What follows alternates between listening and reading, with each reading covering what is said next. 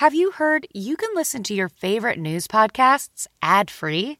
Good news. With Amazon Music, you have access to the largest catalog of ad-free top podcasts included with your Prime membership. To start listening, download the Amazon Music app or visit amazon.com/news ad free. That's amazon.com/news ad free and catch up on the latest episodes without the ads. Hey everyone, and welcome to Red Carpet Rendezvous Podcast. I'm your host, Lauren Conlon. Happy Wednesday, everyone. I hope you guys are doing great.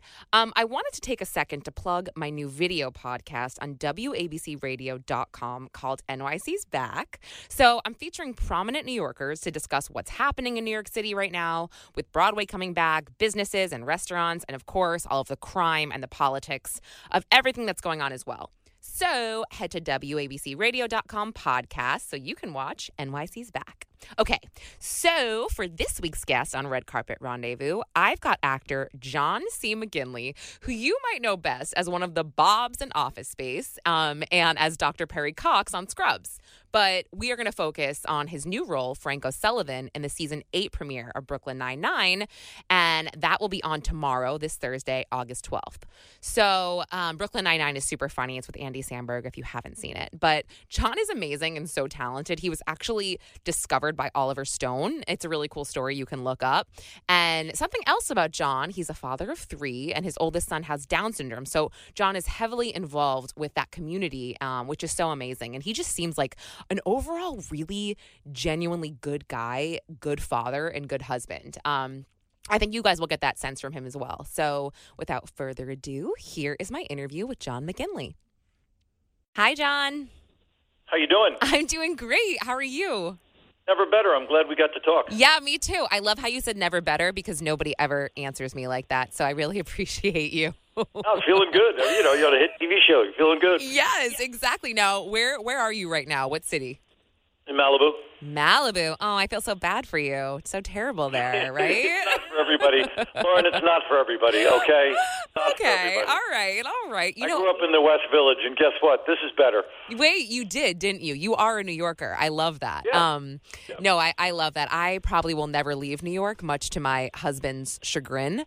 But you know, I don't have a job like you. Why can't you leave New York? Why do you people have to be in New York? What is that? I just love it, and it's like for what I do, I just need to be. It's like I feel I have FOMO every time I'm not here. I needed to be there. I couldn't have imagined. But then I got Point Break, and whatever year that was, and I came out to. I was living down in Venice. They put me up in Venice. Wow. And I was like, I'm not going. I'm never leaving here. It was like an epiphany. Wait, Venice? Kevin Bacon has that great scene in the middle of the diner when he and Mickey are riding on the outskirts of Baltimore, and they see that beautiful woman on the back of that horse. And Kevin turns to Mickey and he goes, "You ever get the feeling there's a whole world out there we don't know anything about?" And that's the way I felt. Like when we were doing Point Break, that's the way I felt. I was like, "Oh my God, it's really nice out here." Wait, that is so funny. Now, oh my gosh, wow, that's great. I love that. Well, I'm excited to watch you on Brooklyn Nine-Nine. You are so good, John. You are so talented. Something about you that I always find super great is that you're so serious that you're funny, right? Like you're the way you deliver your lines. You've got amazing comedic timing. That's nice of you to say. I appreciate that. Well, you're welcome. And it's not even nice of me. It's just honest, I guess. But I want to ask you, so for Brooklyn Nine-Nine, it's a comedy. Do you guys improv a lot on set when you're filming? No. Dan Gore, who's the executive producer of this, is kind of the Norman Lear. He's kind of the Norman Lear of his generation.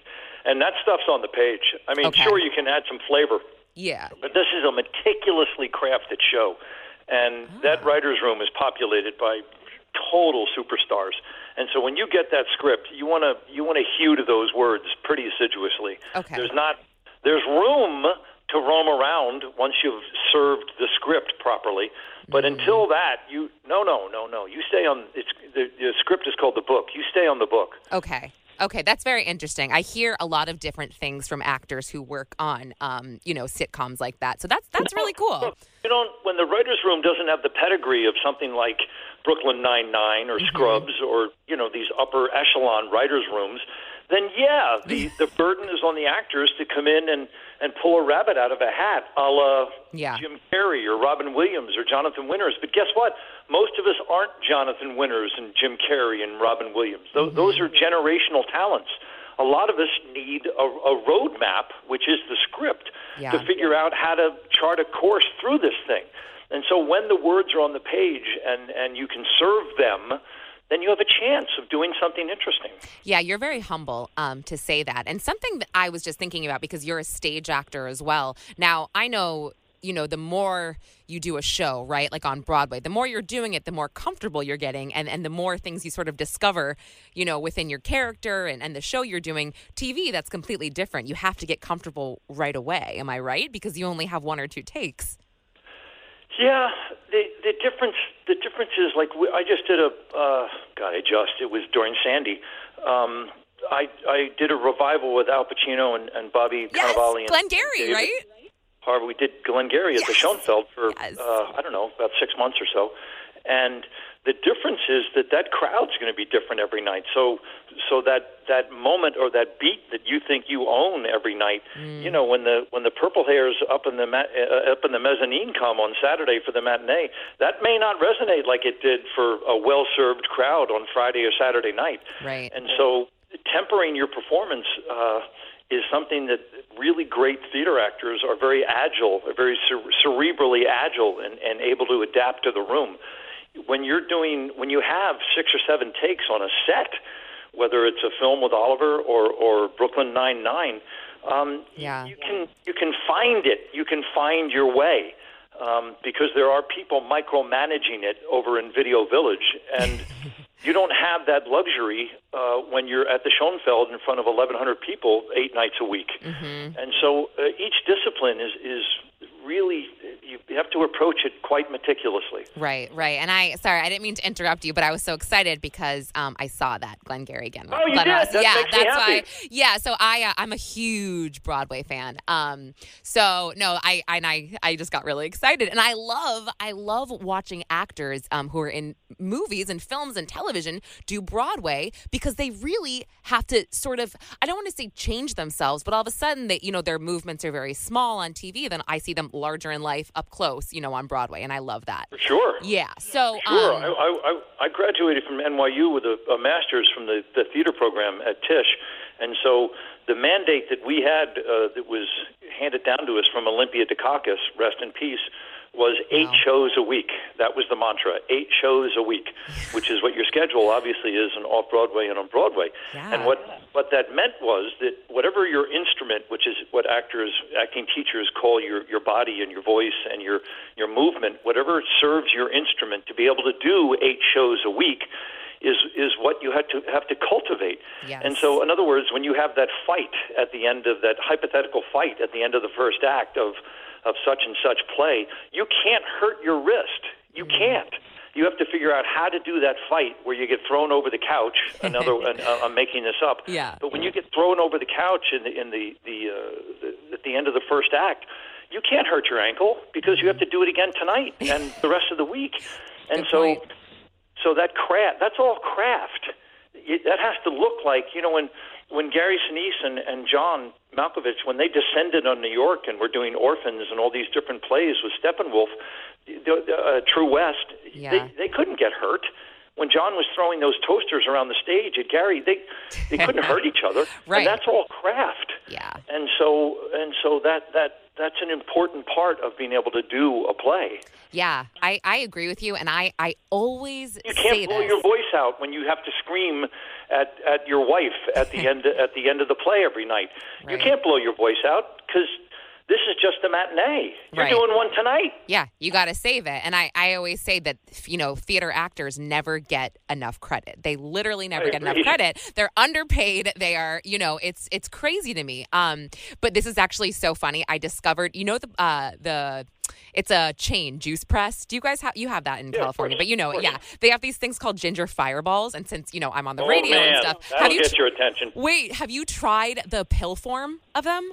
No. Oh my gosh, John, you have to get them. They taste like shit, but they are so good for your throat. Like, I mean, you have to be hardcore to swallow these, but you will thank me. You're going to be like, you know what? Lauren, WABC, you're right. Juice Press, Ginger Fireballs, the pill. Oh my God, my castmate Richard Schiff, who's one of the greatest actors on the planet, he blew his voice out during Glengarry, and oh yeah.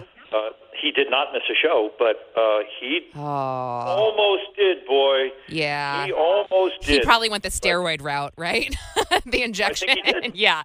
I've done that before, too. I think we've all done it, right, in emergencies. But last question. This is an emergency, trust me. Last question, because I know that I have to let you go. You have another interview where you're wrapping up. But you have 3 kids, and you travel a lot for work and for, you're doing a theater or you're doing a movie and you're filming and you're on location. How does that affect your family? You're traveling all the time. What was really fascinating, my wife Nicole, who is a teacher, for the first 10 years of everybody's life, we homeschooled.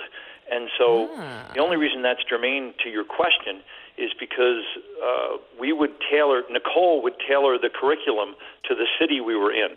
So in other words, when the girls were studying the American Revolution, and I was producing a show down in Atlanta called Stand Against Evil, Nicole switched the curriculum since obviously Atlanta wasn't there for the American Revolution. She switched it to the civil rights movement. And so by the time the girls got to Atlanta, they were familiar with the Ebenezer Baptist Church and what Dr. King did there, and they got to go to the Museum of Inclusion, where Gandhi is walking, a life-size statue of Gandhi is walking on water. And so now that educational experience becomes, you can touch it, you can smell it, you can feel it, you can go to the Civil War Museum and find out what that was.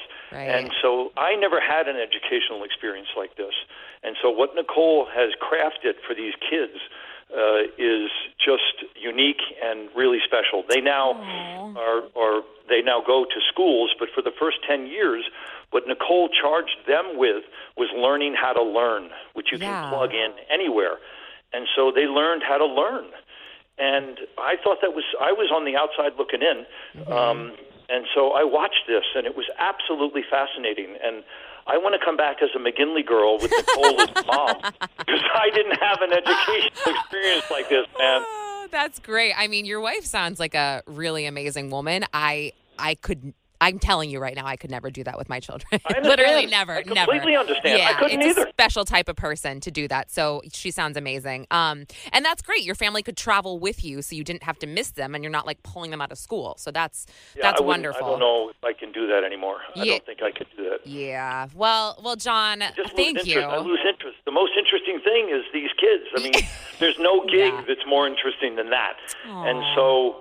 And with my son Max, who's 24 now, or be 24 at the end of August, and Max was born with Down syndrome, and he's doing great. But I got to be around Maxie. That's why Scrubs was such a gift. I got to be here in Los Angeles for 10 years with Maxie when he was growing up, instead of being on the road somewhere. I wouldn't have been able to organize it in my brain. That's cute. I like that you call him Maxie. I love that. It's really cute. But anyway, John, thank you so much. I'm so excited to see you on Brooklyn Nine-Nine. You're just such a fabulous actor, and you're clearly a fabulous person. My goodness, this was so fun. Nice to say. Thank you, Lauren. Yeah, you're welcome. Okay, that was John McGinley, everyone. Wasn't he so fun? I feel bad because before I get on these calls, the publicist is like, you have 10 minutes, or you have 15 minutes. So I'm trying to kind of contain everything and keep it tight. But it's always hard because I could talk to these people forever. And, I really could because I talk so much. And when they're good like John, it's just so easy. So anyway, if you like this podcast, don't forget to rate and subscribe on Apple. And I will see you next week. Thanks for listening.